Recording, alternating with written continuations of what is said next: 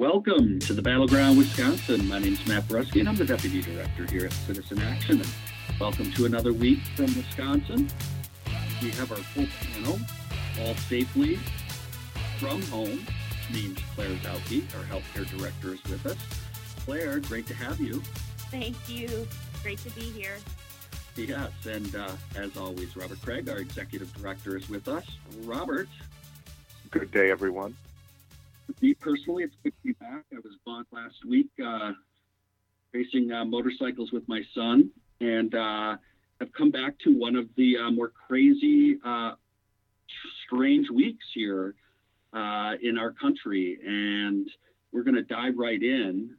As of this morning, Donald Trump has called for a delay in the 2020 election due to, in his words, supposedly increased postal voting that could lead to fraud or inaccurate results.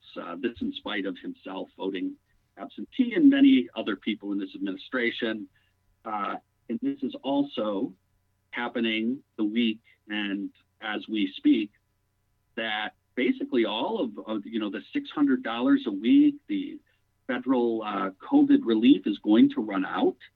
And it does not appear that it's going to be extended. There's still a lot of disagreement, so we're going to talk about that. And we have the federal agents are headed to Milwaukee. Trump has sent in federal agents. So strange times. We did have a victory last week, and we will talk a little bit about the utility moratorium being extended after a lot of really good organizing around the state, including by Northside Rising here in Milwaukee. We'll also be joined at the end of the last couple segments by a couple of our candidates that are running for state assembly that we have endorsed in primary elections. That is Christina Shelton and Josephine James. They will join us later. But let's dive in. The big news of the morning is Trump calling for a delay in the 2020 election. I got to say, I'm not shocked. I actually am mostly surprised it came this early. And I'm just going to kick it straight to the panel to get their immediate response and hear what they have to say. Robert, would you like to go first? So, Matt, as to President Trump announcing on Twitter that he wants to delay the election, it needs to be understood that he has no such authority, that he would have to pass it through Congress. And I don't even think William Barr can figure out a rationale to do it by executive action, from what I understand. And then furthermore, we need to be careful that this is just his usual way of getting attention. He did this in the morning.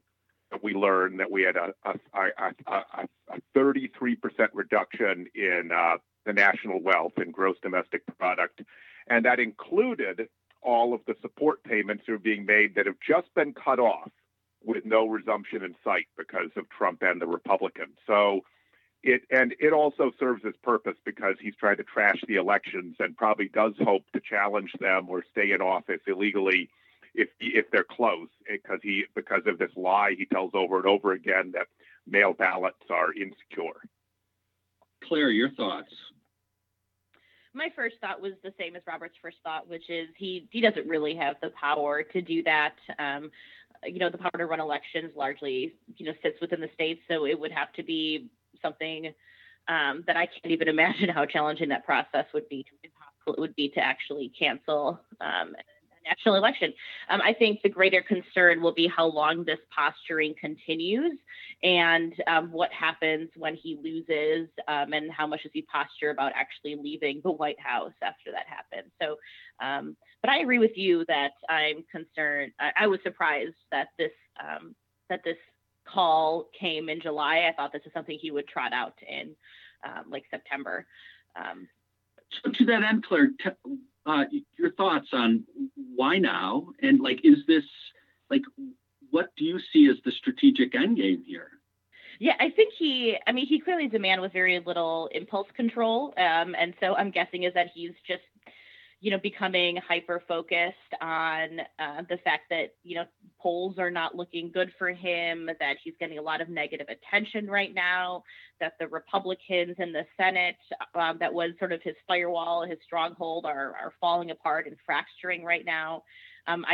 I'm guessing that he is just sort of in a downward emotional spiral, and I also think that that this he could think that doing something like this would be an effective dog whistle, because he said this announcement, it wasn't like he put out an executive order or like an official statement. He did this over Twitter. And we know Twitter is how he creates dog whistles for his most fervent supporters, and creates sort of buzz in communities that can become sort of like, bigger movements. And to that, if that is the goal, I guess it does make sense to try to start that buzz in that conversation earlier rather than later. Robert, I want to give you the final response to the same idea. Like, what's your sense on the end game? This is, political stunt. Where do you think this goes? And then I want to actually go back and dive into Claire's and talk more about what's happening at the federal level in terms of COVID extension, which definitely is part of the dynamic here. Robert? Just remember that this is a man whose only substantive accomplishment in life is being a reality TV show star and being very good at manipulating the media in a P.T. Barnum sort of way, and then also in obviously manipulating a large audience that is loyal to him. And he's worried about this news cycle. He doesn't have a broad plan for November. He just is figuring it out. Look, he also has doubled down on some sort of weird early 1970s strategy. He tweeted this week that he was going to protect the suburbs, that they were threatened by low-income housing. Now, this is a man who he and his father were sued by the federal government for refusing to rent to African Americans, and were never really held accountable, though there was a settlement, and who literally thinks it's 1973, as I've heard some analysts say, and that he's going to scare all the suburbanites who he knows are going against him based on polling, with the specter of, black and brown people. So it's probably too polite to call it a dog whistle because it's so loud. So, Claire, I want to turn this conversation back to the broader environment, political environment this is happening in. And Robert, you rightly bring up the point that he's trying to get through this week, because this is a rough week. But you know what? It's actually a rough, horrendous week for America. We basically found out, right, as Robert mentioned earlier, that in the second quarter that our economy cratered about a third. And that is significant, is historic in our lifetime. And this week, all these benefits are about to run out. $600 a week, a lot of renter protections, and a lot of states' power moratoriums. We'll talk more about that here in Wisconsin. But Claire, at the federal level, and you brought this up, the Democrats were pushing the CARES Act, and this does not appear to be happening. And we're going to likely get something out of what the GOP will provide us. Claire, let's lead our conversation on this sort of gridlock, I would say, at the federal level to provide us real relief. Yeah, I'm actually going to be a little bit more hopeful than you presented it. So it's true. It's true that the Senate Republicans, led by Mitch McConnell, put out the HEALS Act, which the one thing that I'm loving about these dueling bills is that we also have dueling hyperbolic titles and acronyms, that there's clearly some like communications director sitting in the back office somewhere being like, how can I make this acronym be better than the HEROES Act? So the HEALS Act, the only thing in the acronym I'll point out that I think is relevant is that the L in HEALS Act, the Senate Republicans bill, stands for liability protection, because a big part of this bill that Republicans are really excited about is this idea that we should have legal protections for businesses so that employees and people who visit the business can't sue the business if they contract COVID-19 from the business. So that's the liability protection, which is clearly just designed at propping up industries like the meatpacking industry that have been hotspots for transmitting this disease. So that's such an important concept to them that it made it into the flipping acronym of the bill. But here's why I'm a little bit more hopeful. It is true that this is a $1 billion package or a $1 trillion package as compared to the Democrats' $3 trillion package. But there is not even agreement amongst Republicans in the Senate that this is the way that they want to go. There is a sizable sort of like Tea Party ultra-conservative component of the Republican caucus in the Senate that is not on board with this package. So all of the analysis that I've read and heard from national partners as well as national media sources says that if it were to be up for a vote right now, the HEALS Act on its own probably wouldn't even pass the Senate, even though it's the Republican Senate's own bill. And so they need Democrats to pass something, which means that they are going to have to probably move closer to the HEROES Act, to the Democrats' bill. So I think that Democrats are actually in a position of strength for trying to bolster through the negotiation process. Well, and we're going to get Robert's response when we get back. We got to take a break. You're listening to the Battleground Wisconsin. We're Citizen Action. You can find us at citizenactionwi.org. Welcome back to the Battleground Wisconsin. We are talking about situation at the federal level. There are ongoing discussions as we record around how they are going to continue COVID relief for American families and for the economy since the current package runs out. And Claire gave us her optimistic vision that it looks like, because there's so many right-wingers that are abandoning, that they're going to have to work with the Democrats and that this actually might become a better or decent package than what currently is being talked about. Robert, your thoughts? In a gentlemanly way, point out a potential flaw in Claire's very logical analysis, and is the logic. That is to say, Claire's assumption is that Republicans will understand they have to do some kind of relief, and therefore, since the only way to pass anything is with Democrats, that they will work with Democrats, which means a much more progressive bill than the one that's already been introduced in the HEALS Act. They got to meet them a lot, at least halfway, probably further. And my question is, do they really have that strategy?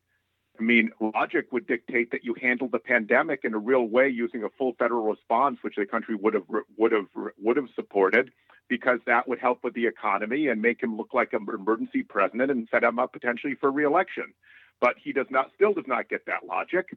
And I'm not sure they get the logic on cutting off the relief. Listening to Senator Lankford from Oklahoma this morning on NPR, these are such hard-bitten conservatives. That's why, as Claire points out, you have a lot of folks, not Lankford because he's more part of the leadership team, but a lot of these folks who are won't even do the HEALS Act, right?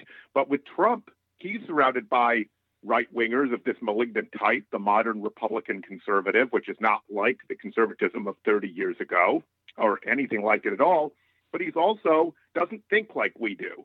And so I'm not sure, since he won't accept the logic of the pandemic, why do we think he'll assume the logic of the economic situation where any Republican or Democratic president would do massive relief right now, period, even Herbert Hoover? Claire, I want to give you an opportunity to quickly respond before we then turn and look at what's happening or not happening here in the state. I mean, I concede Robert's point in general about the party, right? I think my argument is that I think there is it might be a smaller contingent of the Republican Party, but I think Mitch McConnell is among that, who realizes that they are incredibly vulnerable right now because they haven't done anything. And those are folks who might be up for re-election and have challenges, strong challenges, well-funded challenges in their home states. And these are often states that are redder states that are experiencing huge spikes in cases. And folks that continue to be unemployed as economies have to start shutting back down because of those huge spikes. So I am hopeful that there might be a smaller, I'm not saying even half, but there might be a sizable contingent of folks, including some Senate leaders, who are motivated to do something. And I also think that they are getting a lot of negative pressure for the fact that the Democrats had their proposal out in May, and they're not introducing their proposal until the very last week of July. And so the longer they delay, the worse they look and the greater position of strength that Democrats are in. Robert? Yeah, I really profoundly hope Claire is right, because people are hurting. I'll point out that McConnell's so unworkable, they're trying to work with the Trump team. And McConnell says the bottom line is liability, blanket protection for corporations, his real puppet masters. Remember, he's not really calling the tunes, his funders are. That's why I made the point about liability. So with that, I do want to focus some attention here on the state. And, as bad or disturbing or concerning as what's happening at the federal level with this money running out, desperate, like for people that are in incredibly desperate situations, the state legislature's done nothing since they originally met. It's been, I think, over 100 days they haven't even met. And we're in the middle of a crisis. We're a red state now in terms of our COVID cases, and our economy is struggling. We're seeing businesses now that are reclosing because of the numbers, and our state legislature is completely AWOL on this. And our governor continues to, basically be fairly hamstrung by the Supreme Court decision, and has chosen to essentially articulate that and try to say it's the GOP's fault. But here we are, Claire. This is not a good look. And by the way, there were a number of governors, Republican and Democratic, former governors who spoke out this week saying that it's appalling that there's been a failure of leadership in this absolutely critical time. Failure of leadership is absolutely right. And I know I kind of went on a riff on this last week, so I won't repeat exactly what I said, but I really believe that history is going to look poorly upon our state elected leaders who abandoned the entire state and just offered up an entire population of people to this virus because it was easier than coming in and having to do their job and actually think critically about what it would take to get this pandemic under control, or make decisions about funding things like, Robert talks a lot about contract tracing, for example, but that costs money, and then that might be opposed to their sort of very narrow ideological view. So I think it is well past the time at which we should be having a sort of like societal community conversation about calling out these legislators and really shaming them for abandoning us. Well, this predates. The pandemic is in many ways surfacing problems that have been all along. Modern conservatives don't think that they actually are responsible for solving the people's problems. And so they didn't deal with most of the problems actual people have during this session or previous sessions, but it's just stunning. It's not just Donald Trump. This proves that. There's something wrong with modern conservatism, okay? And there are a few people who've jumped ship. You see them running ads against Trump, but they're kind of a minority of conservative elites. For the most part, these folks lack empathy and don't care. It's hard to see it any other way. And they've rigged the election map so they think they're completely safe, and they actually think they can do this. The only thing they do care about is their corporate puppet masters. And so you'll notice that corporations are still being bailed out by the Fed, big corporations, but we're about to cut average people out. We have 30 million people, according to the latest census number, who don't have enough food right now. What do you think that's going to be when we cut off the aid, which we're just about to do for the unemployed? And what do you think the GDP is going to look like, since that's a lot of what was propping up the GDP? And with the state, just no responsibility whatsoever. And then Governor Evers just needs to be bolder. I think he has all the best intentions, but he really, maybe he's waiting for August 1st when the Supreme Court gains a seat in the direction of reason and law. But he needs to do a mask order and many other things, and just keep showing the public what leadership means and what we should actually be doing. Yeah, I want to underscore this. I wasn't there on the show last week, so you may have talked about this, but I just think this is absolutely appalling. I cannot believe that the legislature has not been in session to try to address a number of things, and it's in this time. And as we mentioned and started the show talking about the economic numbers, the cratering of the economy and the complete lack of leadership here. And I do think Governor Evers needs to, I'm sorry that the Supreme Court may make bad rulings, but we need leadership, and there needs to be at least showing the way about what legislation ought to be considered. What do we need that could be blueprints? And I mean, he did that with his budget when he went on that tour and started to lay out what his vision is. We need that right now about what his vision is to rise to the challenge of what's happening with this economy right now. And the numbers that came out today are an absolute clarion call for everyone at all levels of government to consider, like, what are we doing to meet this situation? Before we go to break, Robert, I wanted to give you an opportunity to at least briefly mention the huge victory around the moratorium last week. Yeah, I'll do the victory rather than what everyone else to read about, the Trump agents coming to Cleveland, Detroit, and Ohio. Cleveland and Detroit, of course, three minority cities in majority white battleground states that he won last time. Imagine that. It's, the use of federal government for politics. But we got one victory. Progressives need victories. There was a victory where the moratorium against cutting off people's utilities was extended to October. The Public Service Commission reversed its course on that. There were a lot of people involved in pushing for this, number of mayors across the state. Our new organizing co-op, not yet officially launched, but building, Northside Rising, an African-American-centered organizing co-op on the north side of Milwaukee, took a leadership role in this and got some of the credit in the Milwaukee Journal-Sentinel article. And it's really excited our organizers and our new base that is developing. And so it's important people to know that if you really call attention to something, you can get incremental victories. Now, of course, people's bills keep building up, and the moratorium is going to expire again, and we'll have another crisis because this won't be over by October. But just getting something and then having nothing to organize for is very motivating. And the Sunrise Movement also was very involved here, was super helpful. With that, we are going to have to take a break. And when we come back from this break, we are going to talk to hopefully a new, exciting, potential new state legislator next year who will help actually bring a new vision and some bold leadership, and that is Christina Shelton. In a primary election, August 11th, we got to take a break. You're listening to the Battleground Wisconsin. We're Citizen Action. You can find us at citizenactionwi.org.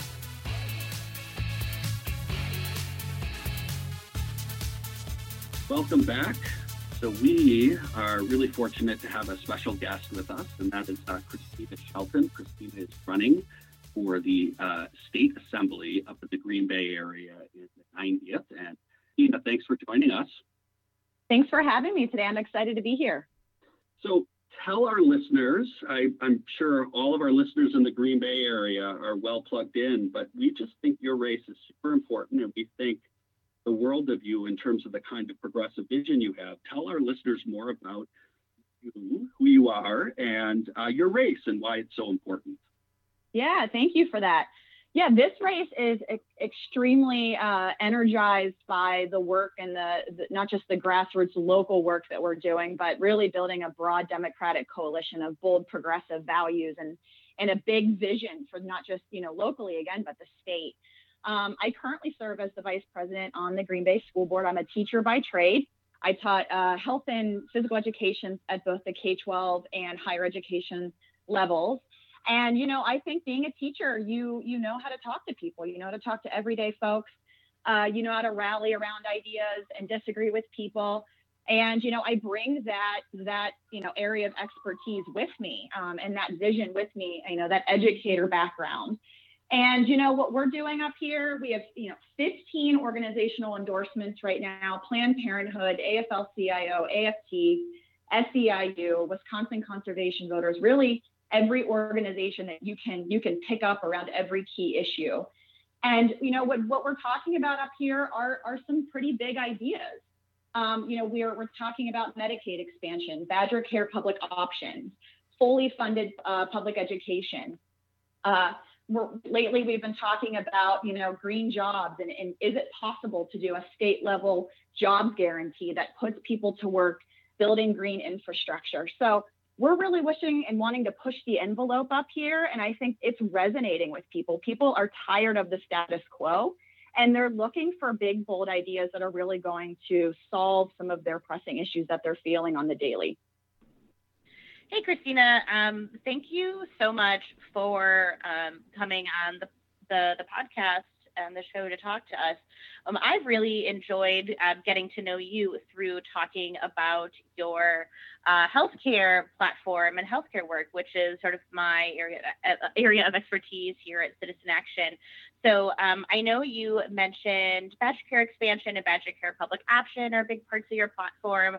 I was wondering if you could talk a little bit about sort of what you're seeing on the ground in your district around people's healthcare needs and why you support those issues.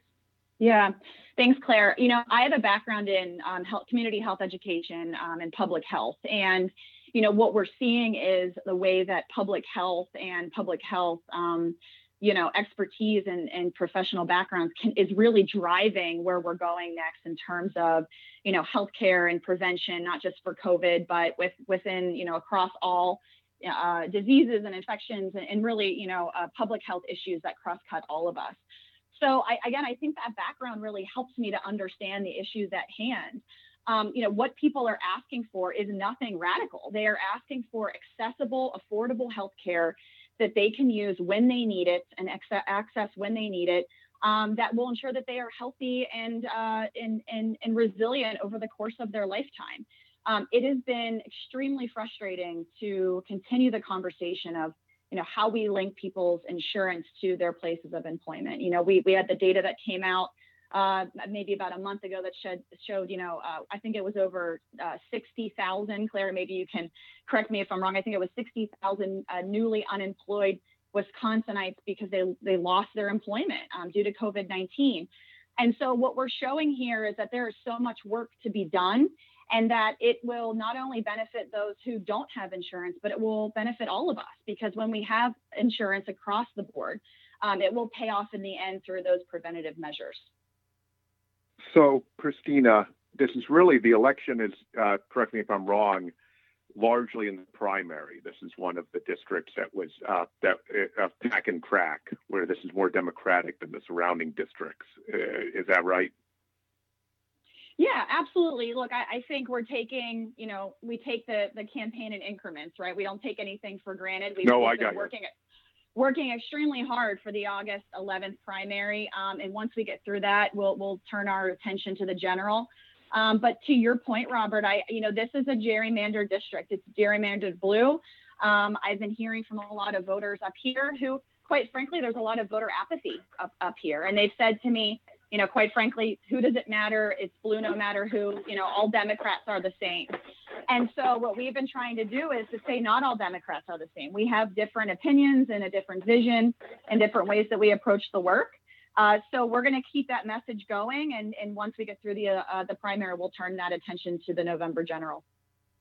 Since I love your answer, so it seems to me that overall, the Democratic caucus in the Assembly has not been as progressive as mainline Democrats are nationally now, or not as progressive as Joe Biden is now that he has adopted a great deal of the progressive agenda through the task force process and into the platform. And he's rolling it out, a lot of it out as his own. So do you agree that we need to be bolder in the state assembly, that the Democrats need to be bolder?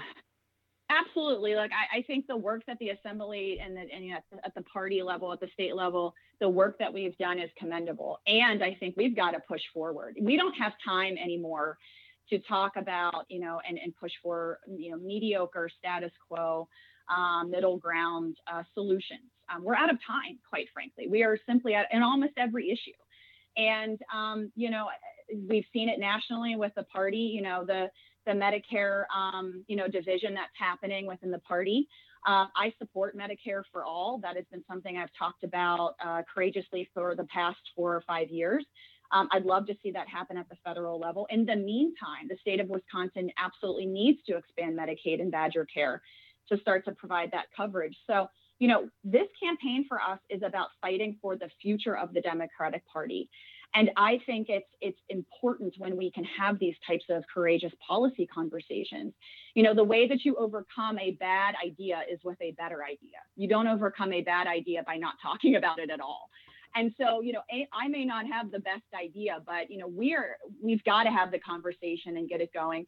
And I think we can't be afraid of saying it can't be done. In times of crisis, Americans and Wisconsinites have always stood up in the face of difficult times and managed to move forward in a way that puts people over corporate profit and selfish interests. And I'm calling on my fellow Wisconsinites to continue to do that, because I think when we do that, we're going to be stronger together, and that's how we build a brighter Green Bay and Wisconsin.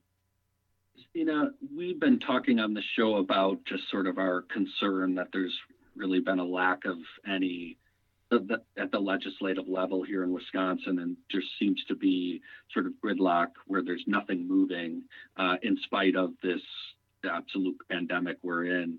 Could I get your thoughts just on that and how you as a new leader think you could come in and at least maybe provide a perspective, maybe a different perspective or something that might help change the dynamic, or at least your ideas as to how do we do more in this time of great need? Yeah, I think that's $1 million question, Matt. I was reading the article I think you guys were talking about earlier today in this session about, the call for leadership, the call for bold leadership. And, some people are saying that there's a vacuum of leadership in Madison and around the state. And, clearly there is, one party that is not even willing to consider coming to the table to work together. And we've got to hold their feet to the fire. But at the end of the day, I can't force, and we can't force the Republicans to do, quite frankly, anything. As much as I'd like to force them to come to the table with us, I can't. But what we can do is we can organize in our communities and our neighborhoods with our families and our friends to start to put pressure on, to show up, to put pressure on, to make calls, to show up in demonstrations. I know we're facing COVID, but using masks, we found it to be, pretty safe in terms of, showing up for large, gatherings. I think that we've got to think about this as an opportunity to create a social movement in which we re-inspire each other, that government is there to not only solve our biggest issues, but that it can solve our biggest issues. And so, that's sort of a long-term game that we have to play. But, I think through community organizing, we can put pressure on those levers that need to be pushed and pulled for change. But yeah, that's the $1 million question. And, once I'm elected, I'm excited to get to work on that. Well, that was inspiring and totally agree with you. And the last question I have for you before you leave us is, how do folks get involved, help you out? And by the way, I assume you could be helped anywhere from around the state if you have like phone banks or things like that, but also if you live in the area. Let folks know how they could get involved in helping you before your huge primary election on August 11th. Yeah. Oh, thanks for bringing that up. Yep. We have an amazing group of volunteers that are dedicating their time. And these are folks that are working full-time jobs that have little kids, who a lot of which have never, they might have never, volunteered in an assembly campaign before. But we are definitely looking for more people to get involved. My website, ChristinaForAssembly.com, has a volunteer sign up on that website. It's just under Get Involved. You can put your information in there. We have a volunteer coordinator that's coordinating all of those signups. We've got virtual phone banks. Anyone can make those at any place in the safety of your home around the state. If people are local, we are doing some safe literature drops, no contact, just dropping the lit. We are doing postcard writing campaigns. We're texting folks. I think right now we've texted over 10,000 voters in the 90th Assembly District, and we've got a big push in the next 10 days. So I would love for people who are interested. Of course, donations are always welcomed, and we get excited about that too. Money helps us to reach more voters. And anything people can give is helpful. Well, folks, we'll put links to both volunteer and donation on the page on our website. But Christina, we want to thank you for joining us. But mostly, we want to thank you for leading and stepping up to the challenge in a challenging time in running for office. Thank you so much. Thank you. Thanks for everything that you all do, too, and have a great rest of your day.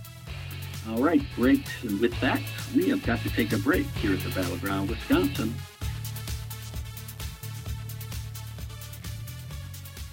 Welcome back to the Battleground, Wisconsin. Again, we're Citizen Action. You can find us at citizenactionwy.org. We are fortunate to have our second guest. It is another state assembly candidate. It is Josephine James. Josephine, thanks so much for joining us today at the Battleground, Wisconsin. Thank you for having me. Oh, we're thrilled. We've endorsed you in this race. It's in western Wisconsin. It would be the rural areas around, I guess you could say, the La Crosse, Sparta area. It is the 96th Assembly District. Can you tell us a little bit more about yourself and why you're running for office? I am the youngest individual running for a state office in the state of Wisconsin. Last election cycle, I was involved with Paul Burr's campaign for the same race, and I was incredibly frustrated by the amount of dark money and the gerrymandering, how that contributed to his defeat. And I was wondering who would be the next person to run as a Democrat in this district, and who would be someone I could get behind 100%. And then I thought, why not me? Why did my age have to disqualify me from running? And I spent months talking with community leaders, individuals about the possibility of my candidacy. And then I announced last October, and here we are, and fighting to help our communities emerge from COVID successfully.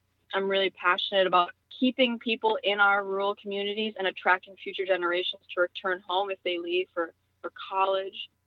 And that involves almost everything. We need broadband in our rural communities, and we need to address the housing issues and the lack of quality daycare. Make sure our water is clean for our health and our tourism and sportsman industries. Help our farmers and our small business owners. And I'm excited to not only represent my community, the community that raised me, but my generation as well. Josephine, before Claire asks the first question, could you just tell us a little bit more about your background? You grew up on a dairy farm, and you actually are ready to have a significant amount of leadership at such a early age. Just give our listeners a little bit more about your background. I want to clarify, I actually didn't grow up on a dairy farm. When my dad was in the military, and when we moved back to the area after his retirement, we bought our own farm about a mile away from my mom's family farm, where my uncle farms, and he has beef. But this summer, he didn't sell his cows because of meat prices. So what we did is we spent all spring fencing our land so that he could put his cows, rotational grazing. And that farm life, it teaches you a lot of values, dedication, commitment, a strong work ethic. I always like to say that, the American values, those are rural values. That's where those stem from. And rural America is America. And, growing up in this community, a small community, I am very open about my faith. I grew up in the church, and that church, those individuals raised me and taught me, the importance of service, of, helping your community. And I think that being raised in this community, I have a firm grasp of the different individuals in the district, and I feel I can best represent them in Madison. That is so beautifully stated. I just love, I can hear the passion and love you, just emanating through your voice that you have for your community. It's so incredibly inspiring. So thank you for sharing that with us. I was wondering if you could talk a little bit about what the challenges are that you're seeing in your community, especially this being a rural and sort of small town district that you think are being unmet by the legislature right now. And my area of interest tends to be healthcare. So if you want to talk about healthcare, awesome. But if there's something else on the top of your mind, feel free to mention that as well. Yeah, specifically with healthcare, one of the biggest struggles is a lot of our local services are struggling. Our nursing homes, our clinics, our hospitals, because corporate greed is quick to consolidate and eliminate. And we really have to work hard to safeguard not only the services, but these jobs in the area. I work part-time at a local nursing home, and I see how underfunded they are, specifically with the Medicaid reimbursement. Wisconsin ranks 49th in Medicaid reimbursement, and that's unacceptable. At the nursing home that I work at, 2/3 of the residents are on Medicaid. They're losing $80 per day per resident that's on Medicaid. And we need to really work to ensure that, people don't have to travel hours to visit their grandma or to get the, life-saving services that they need. So that's a big issue in my rural district. I think in the state, we need to accept our Medicaid expansion dollars. The federal, we paid those taxes. And now that we're not accepting the money, That's insane. So that's, the number one thing I'd be pushing for in Madison is to accept those dollars. And then pushing for a public option for Badger Care is another part of my healthcare platform. So this is Robert. Great answers. You talked about resources and fighting the resources, and even our irrational decision to turn down resources that are paid for by our federal taxes. It seems to me there's a lot talk about the urban-rural divide, about Catherine Kramer's book, which was focused on Wisconsin, that some rural areas, that the representatives actually are against having all the resources that are needed to revitalize their own communities, that rural areas need investment as much as urban areas do. And in the New Deal, we were able to do both and built a tremendous amount of rural prosperity. I mean, the agriculture and was in huge trouble in the 1920s and the early part of the Great Depression. And I wonder what your thoughts are as someone who grew up there and knows the people. What is possible about actually showing people that actually being against government and against using the power of state government to invest in all communities, but especially the hard pressed, which is our rural areas and our urban areas, is not in their interest. It's actually hurting them. And that the idea that this somehow getting back at Milwaukee or Madison helps Vernon County is just not the case. I wonder if you think that there's a growing sense that there needs to be a new direction for rural America coming from voters in your area. I often say that, part of the reason I want to get down to Madison is because they often forget our rural communities. They focus a lot on the Milwaukees, the Green Bays, the Madisons. But we need to be focusing on the Reedstowns and the Gays Mills and the Coon Valleys, these little towns.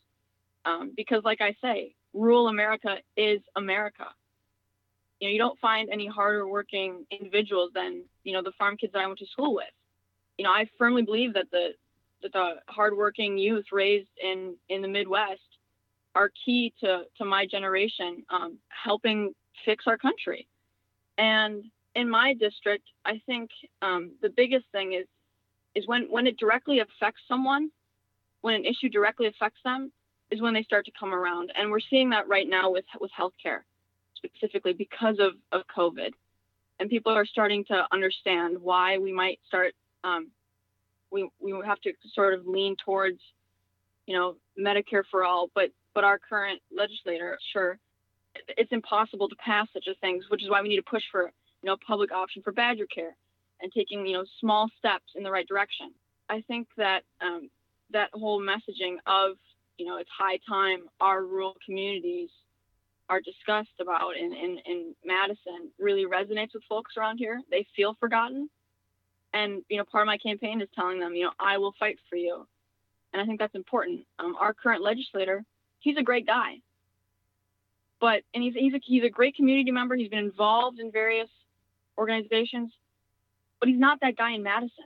He's just another vote for the GOP machine. And informing people about that and telling them that I promise to be, strong, independent leadership, no strings attached. I'm not accepting PAC money. I'm planning on going down there and just fighting for our rural communities. Josephine, we really appreciate you stepping up and running for what is really, this is a seat we can win. We can win this seat with someone like yourself and other people supporting you. And to that end, Josephine, let our listeners know how they can get involved immediately. You have a primary, how they can get involved and help you right away and help your campaign. We are going to be having a phone bank next Thursday, a week from today. It's kind of like a final push before the primary. A great way, as always, is donating. You can go to my website, JosephineJamesForWI.com, and there's a link to donate. The number one thing that people can do, and it's the easiest thing, is go to my social media accounts and share our content. Even if you're not in the district, your share boosts the posts, and it spreads the reach of those posts, and that's vital. I've spoken with previous candidates for the seat and campaign managers and such, and they're like, don't focus on the social media. But they weren't prepared for COVID. We can't go door to door. We can't have that face-to-face interaction. So social media has become such a vital part of our campaigning now. So on Facebook, you can find me, Josephine Janes for State Assembly. On Instagram, at Janes for WI. And I just want to note that my name is spelled with an F, not a PH, because I'm Norwegian. And that's the Norwegian spelling of Josephine. Well, that's awesome. And we really appreciate you so much for running and joining us. But we have to wrap up this show, and we'll have links how you can get involved and help Josephine Janes. Josephine, thank you so much for joining us. Thank you. With that, we have got to wrap up this show. We also want to thank our other guest, Christina Shelton. We'll see you all next week here at the Battleground Discussion.